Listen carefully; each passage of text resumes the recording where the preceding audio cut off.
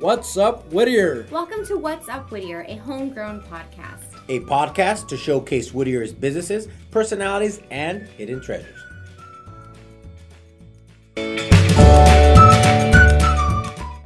Hey everybody, producer Christine here. But I did want to let you know that this is part of our City Council Candidate Series. So just to let you know, vote by mail ballots are going to be sent out on January 23rd.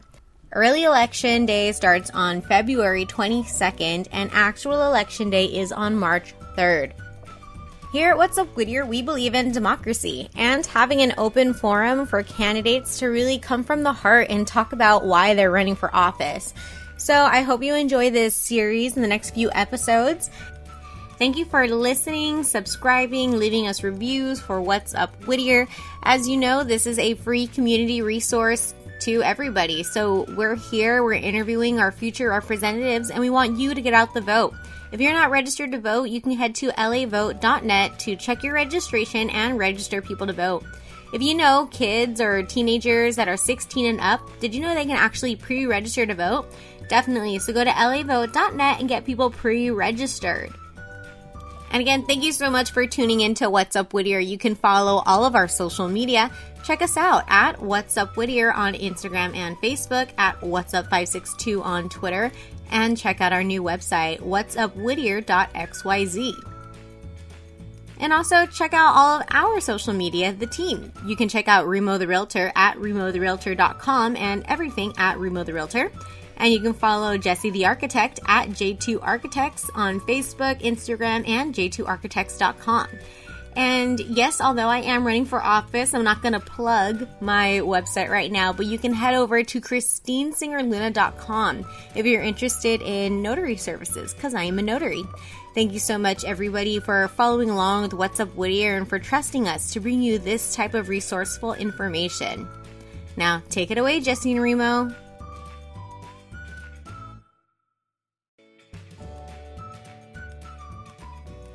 What's up, Whittier? Dun da da da. Oh man, I missed that intro.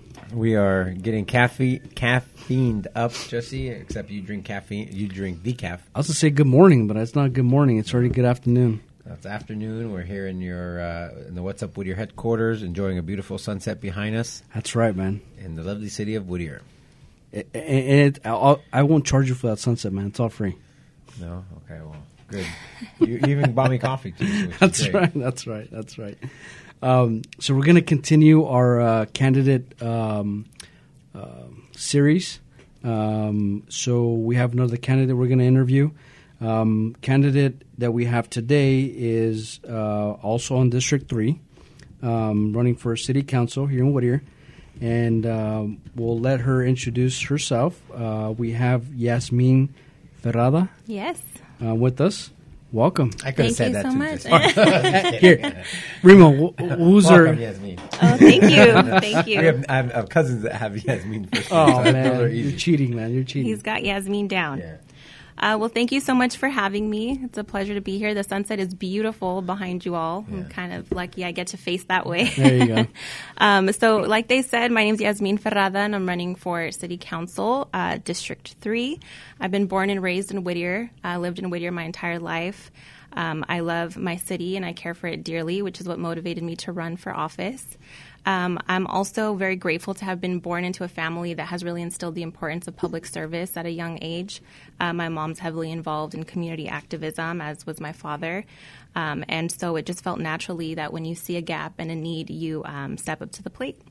And so what I do for a living, what my profession is student affairs. So I graduated Cal State Long Beach, and from there I began my career as a student affairs professional, specifically in transition and retention of college students within their first 2 years to make sure they graduate within 4.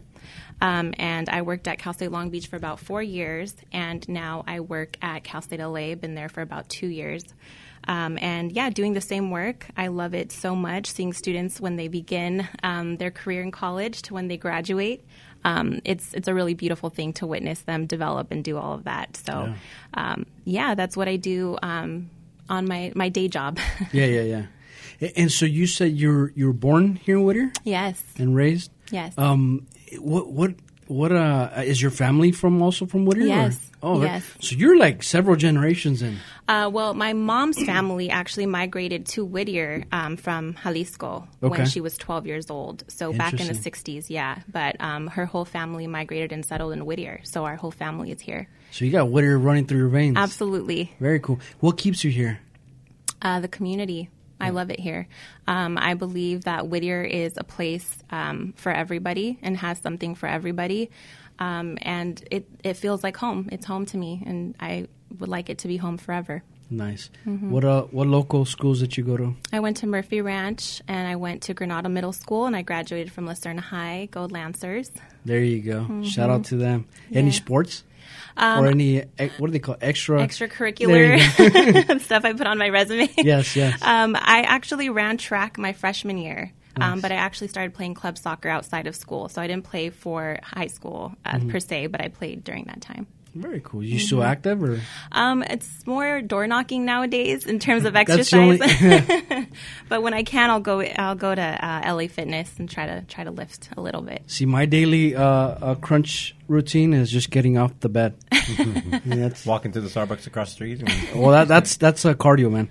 Well, on the way in, Christine and I actually walked up 5 flights of stairs. So I think I got my cardio for today. Yeah. Like, okay, we're going to start in 5 minutes. Yeah. Let me catch my It's breath. like for the whole week. It was a good thing you guys went to get coffee. We were getting our breath. Exactly. Oh, man. Very cool. So you kind of mentioned a little bit of why you're running for city council. Do you want to elaborate on that a little bit? Yeah, absolutely. So I have grown up, obviously, in the city forever, and I feel like if it wasn't for my active engagement and finding out what's happening in our city, I think we can do a better job of kind of reaching to the younger generation of folks and getting them involved, as well as all ages. As I've been door knocking, I've kind of affirmed the idea that not a lot of people know who their city council member is in District 3. A lot of people don't feel like they're a part of the conversation, and I think that that's something that I can bring to the table and really bring the community's voice along with me. Going back to the college, helping college students and just the younger people, I'll tell you one of my biggest influences was my college advisor in high school. And I still keep in contact to the day, and she was the reason why she pushed me for many years of continued education, or I don't even know what it's called, advanced education. Yeah, it's continued education. Post-grad. So as you hear that, I mean, that's an important thing, because I think if people get that support at the young age, then they continue to push to make the community better. Because I think 100%. A lot of times, if you're not vested, and the more obviously you go down that lane, you become more vested because you're more aware of what's going on. Absolutely. My majors in college were sociology and Chicano studies. So for me, sociology really kind of put me on to understanding how systems work, how communities and societies are built, right, and institutions at play. And so when I look at issues in our city, I very little see them as like face value issues, superficial issues, but larger systemic institutional issues that I feel like we can really make change if we have the right leadership. So I definitely agree with you. You go to college and you come out inspired and hopeful that you can make a difference. Well, I'm glad they steered you in the right direction, Remo, because I don't know where you would be without that great advice. Yeah, I came out with a lot of debt. Like Remo the contractor? No. Yeah.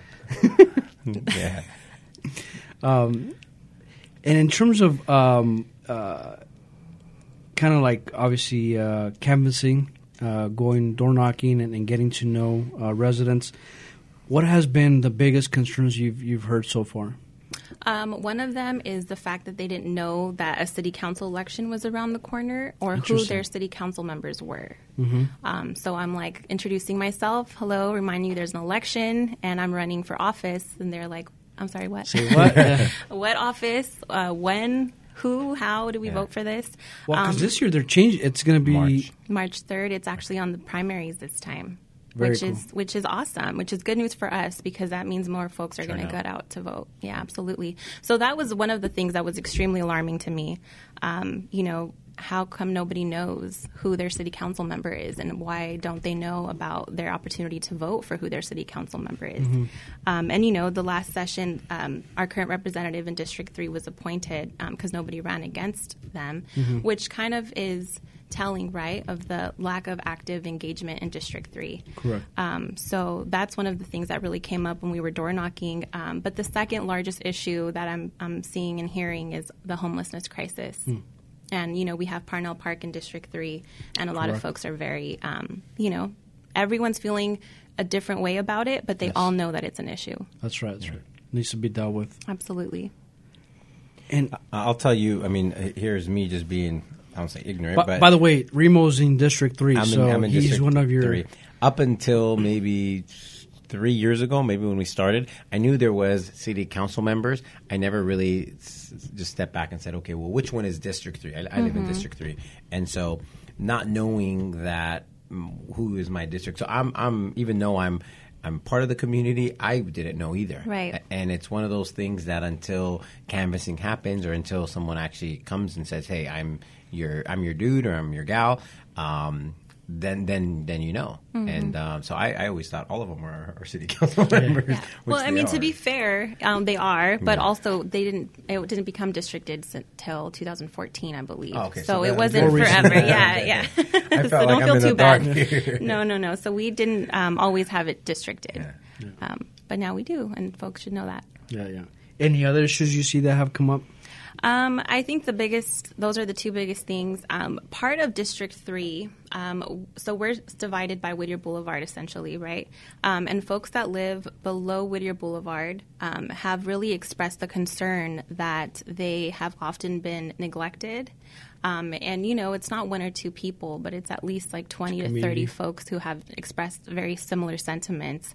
And they're actually right across the street from unincorporated Whittier. And so what they showed me was that down the street, you see the sidewalks just, you know, paved well. There's none of those, you know, with earthquakes and things like that happening, like big, huge bumps that could essentially be dangerous, right, to community or to children. And then there's like nothing. It's perfectly paved on the unincorporated side. And then you look over to District 3 and, you know, it is unsafe. And there's a lot of sidewalks that are kind of, you know, being patched up, and it's just causing, you know, their children to have a hard time, you know, rollerblading or skateboarding and doing things like that. And so they definitely feel neglected. We are separated by Friendly Hill. You know, there's Friendly Hills, and then there's not Friendly Hills. And a lot of folks below the boulevard feel like they have been ignored. Yeah. And so when I asked them to kind of delve a little bit deeper into that, they've actually shared concerns that they've tried to get a hold of their city council member, and, you know, they've been told that they're part of unincorporated Whittier. And they're not. They're still District 3. Yeah. So there's obviously a disconnect there that needs to be Restored you know, held somehow. accountable. Yeah. In terms of like volunteering organizations, because again, once you get elected, you're going to be a volunteer, right? I mean, there's no paid job. Absolutely. It's a public service. Have you been part of any organizations that you think would help towards your candidacy? Well, I'm part of LOUD, which is an organization that's based in supporting and empowering young women. The founding member actually lives in District 3, and so what we've been doing is kind of doing different philanthropy work and getting young women the help and support that they need, whether it's job applications or prepping for interviews, and, you know, how to get ready to enter the working world, right? You know, I've kind of always done a lot of volunteer work on my own. So I've done a lot of blanket drives and hygiene kit drives since our homelessness crisis started a few years ago. And we have community members come around and drop things off. And, you know, where there's a need, we respond to it. And that's kind of how me and my family operate. But I also serve on the oversight committee for Rio Hondo. And, you know, back to education being something that really drives me, I think that is a huge benefit to see how that works. Very cool. Well, regarding, let's get to the resident questions as well. How, you know, homelessness is obviously being a resident here, and whether it's Council District 3 or really all of Whittier, all of Southern California, the homelessness has been a concern and safety concern, especially in Council District 3 next to Parnell Park. as a candidate, how would you address the homelessness in Council District 3? Yeah. And before you answer these next questions, it's not to find out like an actual solution. Like I don't think we're going to find it today, but I think if you could just explain. I just want to hear. I'm like, give me a shot. I know, because we talk about like always trying to find a solution for something, Yeah. and it's always hard. But I think these next questions are going to be more of like, what would be your plan, or how would you strategize for these specific things? So, anyways. Yeah. With that said. Yeah, absolutely. So how would I address homelessness? Well, the first thing is making sure that we have enough beds. That is the very first thing that we have to do. With the Boise case, we cannot have our law enforcement responding, giving tickets, or arresting anybody if we are not offering the appropriate amount of beds. Everybody knows that in terms of leadership. Why that hasn't been established, I'm not 100% sure. But that is the very first thing that I would do. The next thing I would do is expand our first day services. So first day has actually been, they've had very great results in terms of lowering recidivism, getting folks off the street, and not just kind of sheltering them for a weekend or two, but really cleaning them up, getting them off of whatever, substance abuse that they're experiencing or mental health crises, and actually getting them jobs and back on their feet. So I think expanding first day, I know, there has been plans to build homeless shelters, but a lot of folks are not comfortable with them building that in their backyard. First day happens to be in a industrial area where there's not neighborhoods directly next to it. So I think expanding first day would actually be a positive solution that would make folks still feel safe. Another thing is we have to consider homelessness as a man-made issue because we see it didn't just arrive one day. I think, stopping criminalizing the folks that are living on the street. A lot of them are suffering a really difficult time. I've actually spent many weekend mornings with the folks living in Parnell Park trying to understand, where they're coming from, what their needs are. And a lot of them are Whittier residents. They've lived in Whittier their whole life. They can't simply afford to pay rent. A lot of them are experiencing mental health crisis, and a lot of them are not. A lot of them just simply can't afford to live and pay rent. So I think it's important to humanize the people that are experiencing this crisis so that we can really put our efforts together to try to solve it in a humane way. I think, if we continue to push the narrative of like, we got to get them out, sweep them up, it really motivates a lot of violence in our community, and a lot of folks are responding that way. We see in Parnell Park not too long ago, there was a shooting from folks that are fed up with it.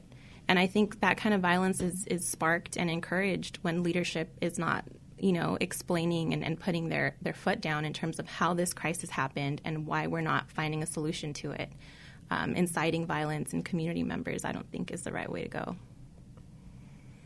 Now, when you say increase beds or get more beds, I mean, would that be building a large facility? I mean, I know we're not looking for the actual solution, but is there more that you can kind of add to how those additional beds would come from? Well, there are locations that have beds now in Whittier. I think we can expand on that. And, first day, I think we have a lot of churches, we have a lot of nonprofits that are doing the work now. But there's no one way of streamlining the services and getting the folks they need. I think there has to be a coalition that comes together and say we're all trying to solve this problem in our own way. Instead of working in silos, we can come to the table and work together to make this happen. And I think finding the space in one of those places and expanding from there is really the starting point. I think that everything you said in terms of how you're what you're seeing and how you would deal with it, it all makes sense because from the standpoint of it really starts with the people who make decisions on a citywide community, right? I think it's at that point you become a leader. You're leading a group or organizations or individuals to deal with something that is obviously in this case homelessness. I know we've been talking about how we've been so divided citywide, and I think that just starts with leadership. I think it's not to knock anybody down, Correct. But I think if you were to put this issue, it might be a separate issue, but you put it in an organization like a business. If you don't have a strong leader has a plan or a direction on where you want to go and doesn't bring the individuals who are there to execute that plan, then you're going to get what we're getting now. Right. Everybody's kind of doing their own thing, or at least they think they're doing the right thing, but there is no set. It's not cohesive. It's just. I don't think we're going to get anywhere. But I'm glad you mentioned that, because I think it's very important as a council member that you become or take on that role, and more specifically when it's in your district. Absolutely. Because at that point, you're listening to the people who are actually being affected directly by this, Right. and it shows that you're actually listening. I mean, and that you live there too. Because as far as it could be from our home, I mean, I'm pretty far from there, but I still see the effects of that. Right. Not directly, but indirectly on a community. So, Right. And it changes too the dynamic of our city. I mean, people are feeling unsafe. People are feeling, and when people feel fear, they respond in any way that they feel is appropriate. And that's when, things can get dangerous, which is why, I'm not only running for council, but I live there. So as a constituent, I would prefer to have my leader, especially if it's happening in District 3, to stand up and say, look, this is what's happening. This is what I think we should do. Everybody, everything's going to be okay. We're going to figure it out. And I feel like that's what leadership should be, someone to stand up and say, let me figure it out. I may not have the answers now, but I'm doing everything I can to solve this problem. correct. And I'd like to point that out too, because I don't think we pointed out the previous interview, is that in order for you to run for that specific district, in this case is District 3, one of the requirements is that you must be a resident of that district, right? Right. And again, I think it's very important to note, because you're essentially you're also seeing the daily situations, whether it's homelessness or any other issue Right. in a daily life. So I'd like to kind of point that out. The other question we have here on our list is, what is your plan on retaining or attracting local businesses? Yeah, so, I'm not just canvassing residents, but I'm also going out in District 3 and speaking to local businesses. It's a similar response as the residents, that they're not sure who their city council member is. While many local businesses don't necessarily live in District 3, I would still assume it'd be important for them to know who their city council member is, or how they go about talking, who they reach out to if they have an issue, things like that, right? And so I think if you're out there as a leader of your district and you're talking and you're talking to the owners and you're frequenting those spaces and you're seen by your community, those local businesses feel support. Right now, we're hearing a lot of, there's unnecessary fees. I can't have a sandwich board sign outside to market my restaurant because it's $300 a month, and then I have to stop for a month and then put it back. I can't hang a sign. If we are wanting to attract, and if we truly want to attract local businesses and retain them, then we can't have punitive policies in order, right? If we're really supposed to be fostering a welcoming environment for local businesses, then we should actually be doing that. And, right now Uptown is our, place where we know it's thriving, and we know a lot of these businesses are doing great, which is awesome. But District 3 is kind of, in my opinion, left out in terms of thriving local businesses. Because I think that whole area is all like small mom and pop shops, right? I mean, there's no big chain. Well, we have Target and we have the Woodwood Town Center, yeah. Which is pretty large, right? Yeah. But we also have a lot of plazas and spaces that are kind of abandoned. Yeah. And I think we can do a lot more in those spaces. Yeah. And years ago, it was the complete opposite. Council District 3 or that area, obviously there was a lot bigger businesses, and Uptown and other areas didn't have the kind of the pull that the Woodwood area had. So yeah, I definitely think those little smaller kind of plazas do need help. And in the past, obviously being on Whittier Boulevard was attractive, but some people just don't care for it as much anymore. I mean, I live in, again, Council District 3, but I prefer Uptown just because it's walkable. Now, you said the safety concerns with the homelessness. I mean, I'll tell you right now, my wife, if I'm not with her, she's not walking Uptown. She's not walking by herself just because the safety concerns of the homeless are there. So I think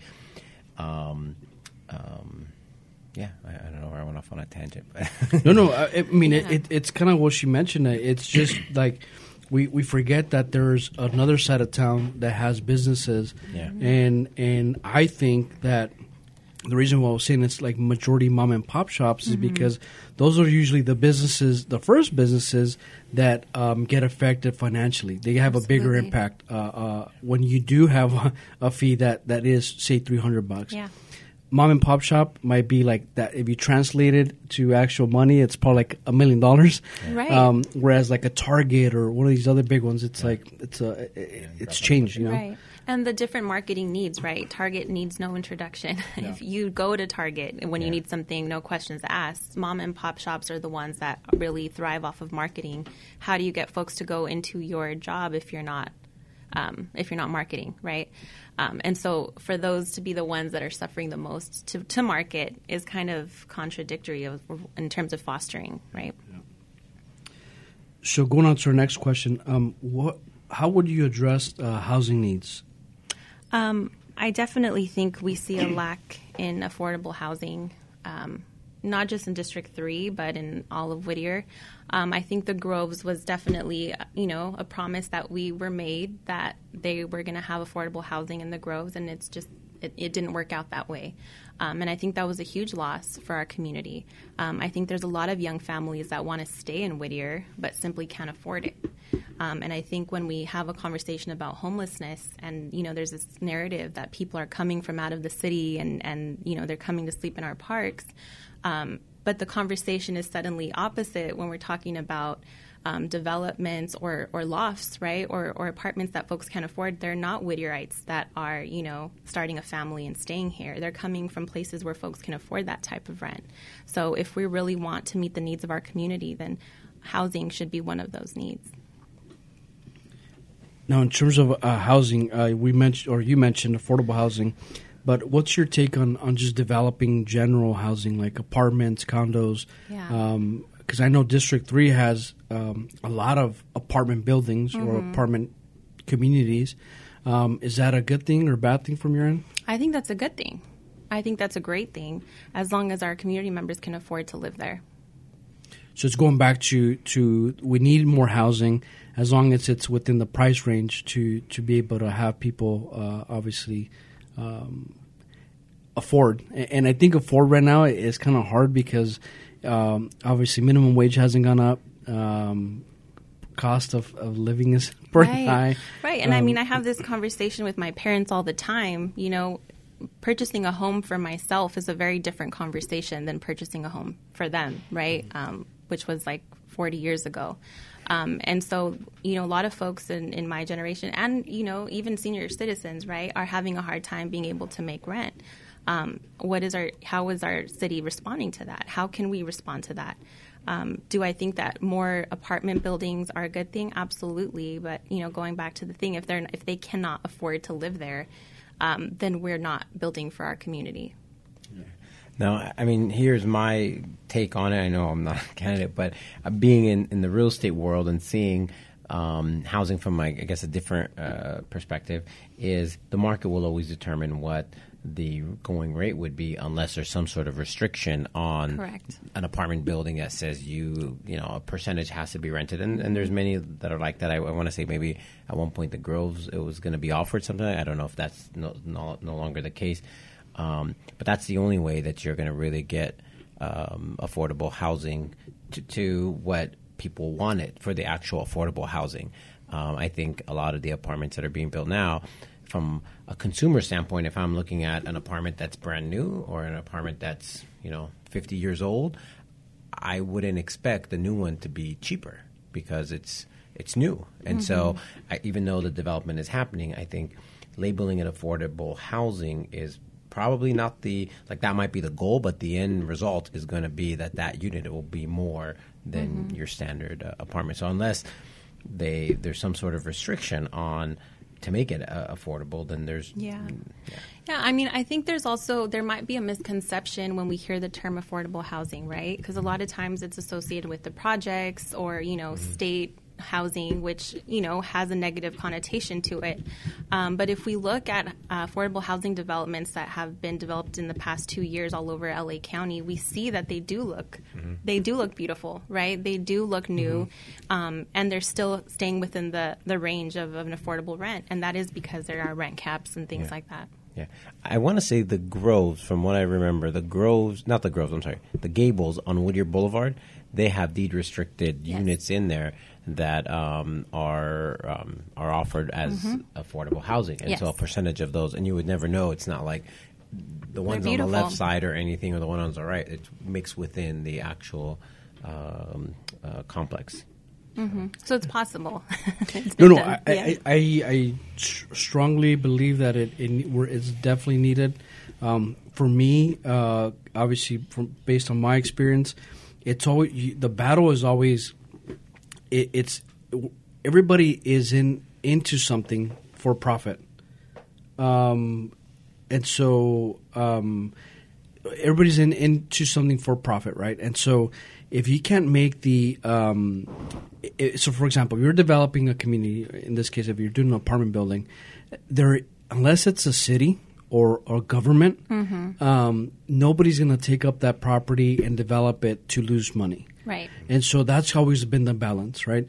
And so I think, obviously, this is my point of view, is that if we do want to get into the affordable side of things, then we need to have government really step in or help in a sense where whether it's financial or property help to be able to have that location in place to be able to make it more affordable. Right.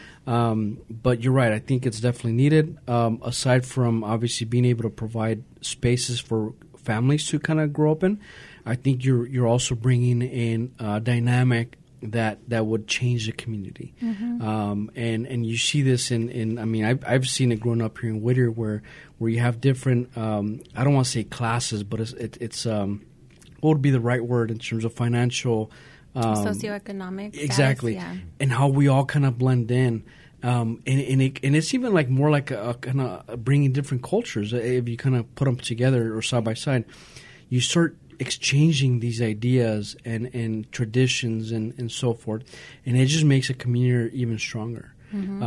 Stronger to the point where we're all kind of watching each other's backs. Absolutely. And you cannot have that if you don't obviously have that in place. But obviously I digress.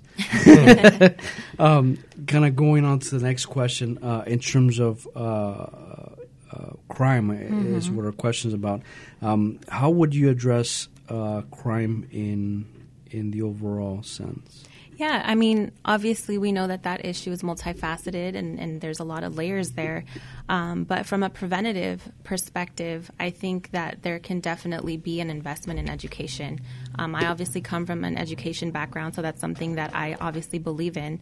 But it's also been proven. I mean, there's studies that show when we invest education in our communities, and, all different kinds of education. I'm talking about cultural education, letting, young folks know where they come from. That actually steers them away from things like gangs and theft and graffiti. We have a huge movement of young people who see graffiti as an art, right? Yes. So if we can invest in our young communities and give them the space to kind of have an outlet to share that, then they wouldn't feel like they have to go and write on businesses or on homes or on brick walls, right?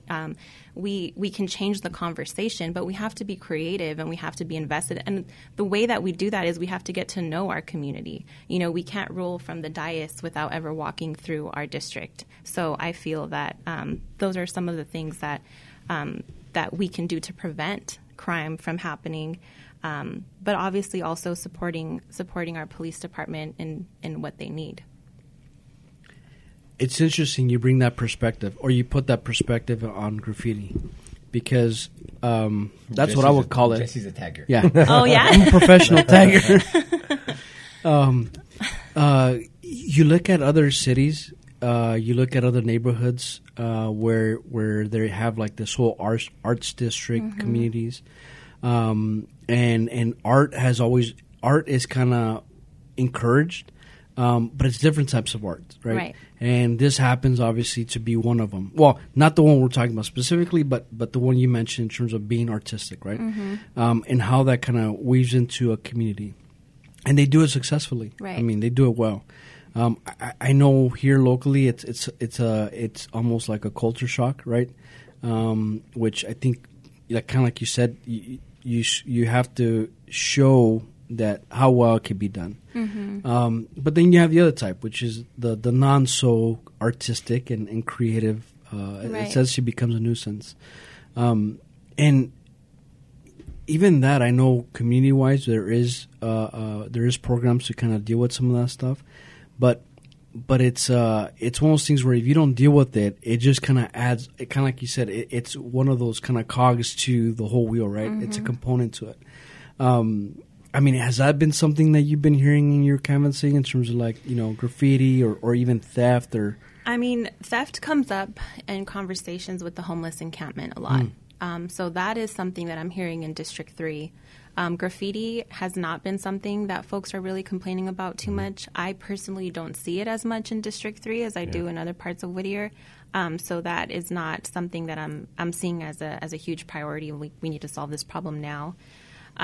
But yeah, I think, the more things that you kind of invest in the youth, we actually start seeing a difference in terms of gangs and graffiti and the good kind of graffiti, right? Not the gang, not the gang. We're not writing gangs on walls, but, there are places out there that have successfully done this. I mean, we have art shows, we have art walks. There can be youth programs to get them, being able to use an outlet. Correct. And when we decriminalize that, then they feel like they're a part of the community. And when you feel like you're a part of a community, you don't want to deface it or ruin it. You feel like invested in it to keep it beautiful. Correct. And lastly, and obviously before we move forward, I know you have to cut out at a certain time. Just let me know when you're ready. I'm good. It's up to you. Okay. Yeah. All right. I don't want to rush you. That's what I'm getting at. I'm good. And the last question is, how would you address long-term financial stability for the city? I know most recently you've been hearing a lot of council meetings, how this whole CalPERS fund and so forth. What's your take on that? I think our leadership has made a lot of promises to folks without being able to, think ahead. And I think this is kind of just a response like the other ones that's lacking a little bit of a proactive approach. We made decisions not thinking about how it would look 10 years, 20 years from now. And now we're kind of, at a situation where we have to respond to it. We do have sales taxes and hoping that kind of meets balances out our budget. But what we're looking at is that we can't continue to increase the sales tax by law. There's a cap to that as well. And so we have to start thinking about how we can be fiscally responsible in areas. How are we spending money in other areas that we can be using for things that have already been promised? There's nothing we can do about that, right? And I think as an institution, if we've promised folks something, then we have to follow through with it. But there have been ideas coming from council, which I personally don't 100% agree with, like drilling in our hills as a way to generate money. That's not something that I would support. And knowing and digging a little bit deeper, the money that would be generated from that wouldn't be used for what we need it for, anyways. So I think we really need to have folks assess what's going on in our city and really take a more fiscally responsible approach to how we're going to handle this crisis. I mean, this is something that we've known about for decades. So to expect folks to solve it in, the 6 months leading up to election is not reasonable. This is something that should have been thought about for years. But now we're kind of met with this. And I'm glad you mentioned crisis because that's what it's become. Mm-hmm. And you're absolutely right. Again, I throw this back as in business, right? Even as a family, if you're like the head of, that's just the head of household. If you're the person involved, who handles the financials at home, Remo, I'm looking at you. My wife. I mean, it's a checks and balances, right? Mm-hmm. You don't want to overspend than what you're making. You want to plan for the future. There's vehicles for that. And for me, I almost look at the city the same way. Right. Right. You don't plan a vacation and 2-3 months within 2-3 months, and then all of a sudden say, okay, I'm going to come up with $5,000 to go on vacation. Well, where does that come from? And at that point it becomes a crisis, right? Right. But I'm glad you're saying that, because it's I don't know if it's just me thinking it should be common sense for everybody. No, it should be. but it's hard to believe that You go on vacation and you put on the credit card. Yeah. That's exactly what's happening. Which Now means I we're really in the red, know. yeah. Now I really know you don't run your financials. But yeah, I mean, it's one of those things where you would think that as individuals you would kind of see it that way, but I guess not. Huh? I guess not. I was going to say 3 months. Who plans that much ahead? That's For the difference vacation. between you and Must I, be man. nice. For vacation. See, Remo leaves last minute. Yeah.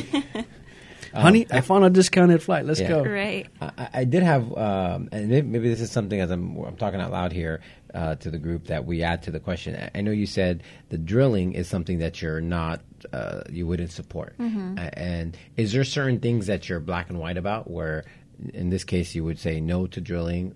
Is there some things that you're absolute about one way or another that you can, I don't know if the campaign could stand on something like that, but just as I'm thinking out loud here. I think when it comes to drilling, it just doesn't make environmental sense or fiscal sense. I mean, it was given to us by LA County with the promise that whatever is used from there be used only for parks and things of that nature. So to assume that if we drill, which could end up in an environmental catastrophe in District 3, and expect that to fix or Band-Aid an issue that we've seen coming for 10 years it's an absolute no for me. I mean, we have parts of the country and the world that are on fire right now. And for a council to decide to drill in our hills, it just doesn't make any sense to me.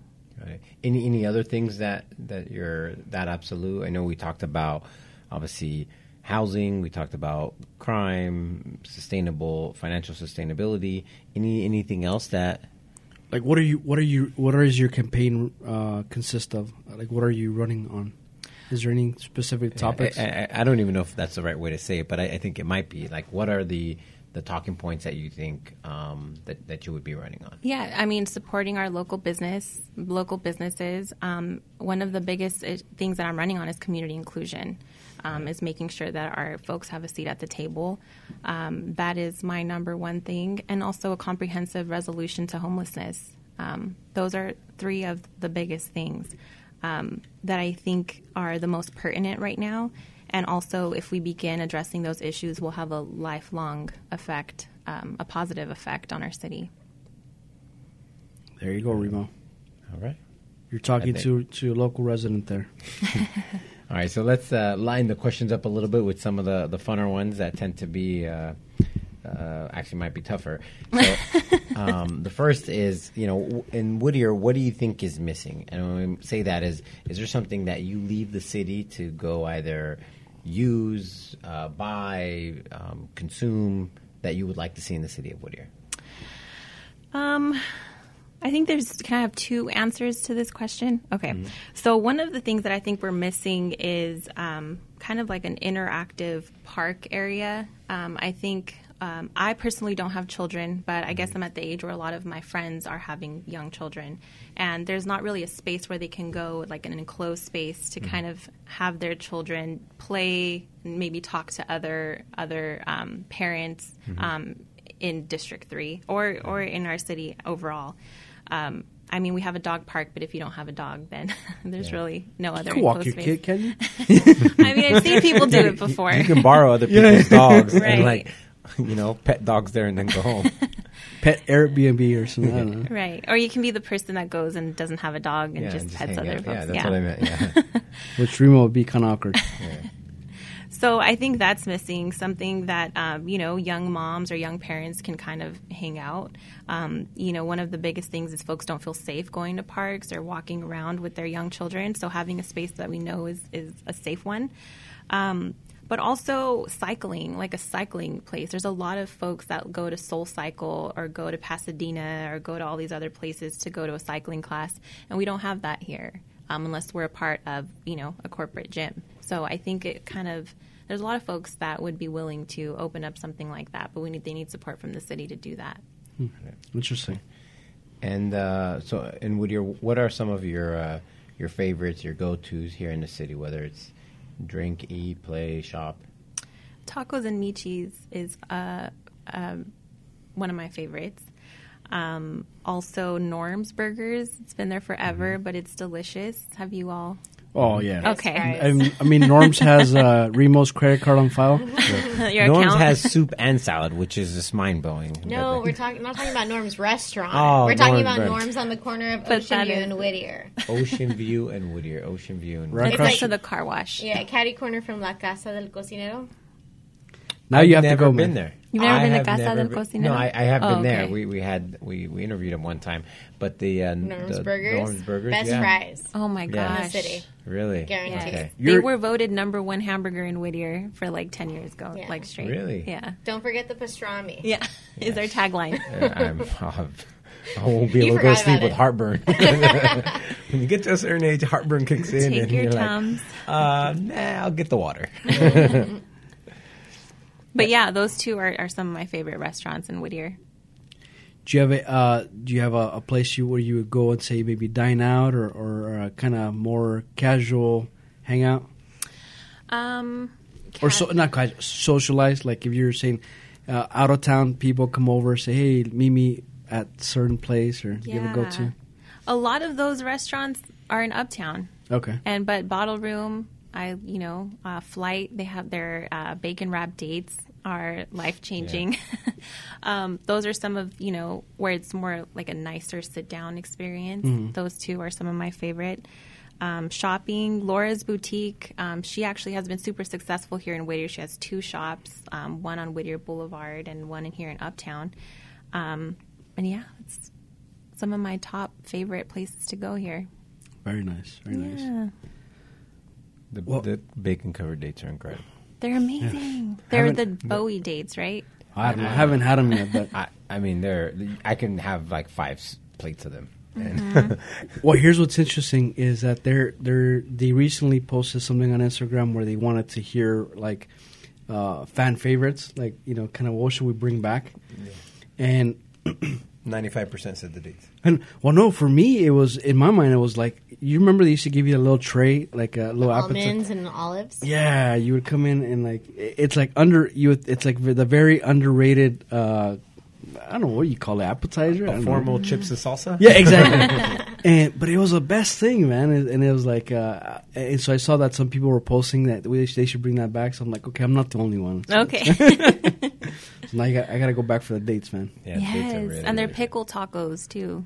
Yes, I had those once. Oh man, those things were amazing. Mm-hmm. Not the healthiest, but Yeah. My mom was every time I skeptical. go, it's with a group of people that always order, and so I'm just You're picking bring up. food. Yeah, just that's all I care for. So I think I had the pickle tacos. I don't remember, but I do remember the dates because in Arabic culture, dates are something that we we eat often, and so they don't taste like they just taste like bacon goodness. So. do you wrap yours in Truly. bacon? No, just, You put them in a smoothie. Oh yeah, that's delicious. Yeah. Smoothie. But they don't have that at Flight. no, I don't. That's too complicated. Flat, if you're listening, Yeah. if you're listening, you might want to do I make our coffee in the morning. That's my extent of my That's it. cooking. bacon wrapped date smoothie. Oh, bacon in your smoothie. Is that So good? we're moving away from the health kick. Yeah, that's- Protein? Get it all at once. Get it all at once. Oh man. Well, with that said, is there anything else you want to discuss in terms of your campaign and how obviously? Yeah. I mean, thank you all so much for having me. But, I think for city council, a lot of folks may have their perception of who their city council member should be. But as I start door knocking and we're talking to folks, and we've been doing it since August, I think what folks are really asking for is a leader, and what folks are really asking for is somebody that is going to take their concerns into consideration. And I believe that as one of the only candidates that has been canvassing for that long, I believe I'm your best bet. There you Yasmin, go. and how can people connect with you?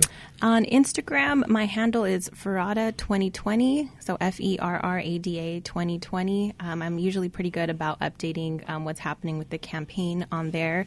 And my website is www.ferrada4whittier.com. Are you also on Facebook, or is the same as Instagram? Yeah, on Facebook, it is Yasmin Ferrada for Whittier City Council, District 3. Very cool. So they can reach out to you, follow you there. And how about a phone number? Do you want to share that?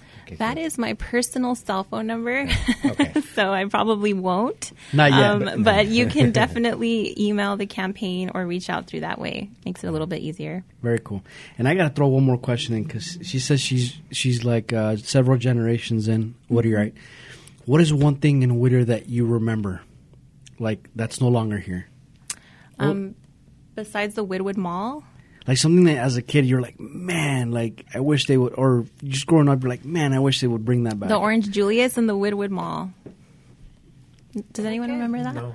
I remember don't the remember. playground at the Whitwood Mall. So the Whitwood Mall had an Orange Julius in it, and so we would walk from my house to the Whitwood Mall and get an Orange Julius, and it was amazing. Is that a juice or is that It's like a Jamba Juice, right? Is that? I'm like, I know I'm not that old. It's like it was usually in most shopping malls, but it tasted like a 50-50 bar. Yes. And it was like blended orange juice with, I want to say, some sort of protein powder and maybe some milk-based something. But Yeah, it yeah. was so good. I don't know if Orange Julius still exists, but there was one in the Woodwood Mall. There you go. I have no idea. See, Remo's older than we are. Yeah, unfortunately. Apparently. Back in my day, He we remember. didn't have juice. He remembers Freshly squeezing his own juice. I remember Julius Caesar or Julius. There you go. Julius Caesar, right? I'm just making sure here.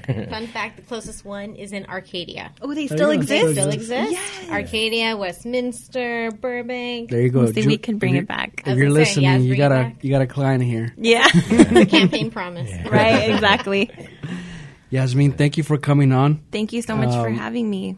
We wish you luck, and if you do get elected, we'll have to invite you and bring you back and kind of give us the rundown on how your campaign went, I would love to. and then what we expect for the future. Absolutely. Thank you for having me. Appreciate it. Thank you. Bye, Whittier. Bye, Whittier.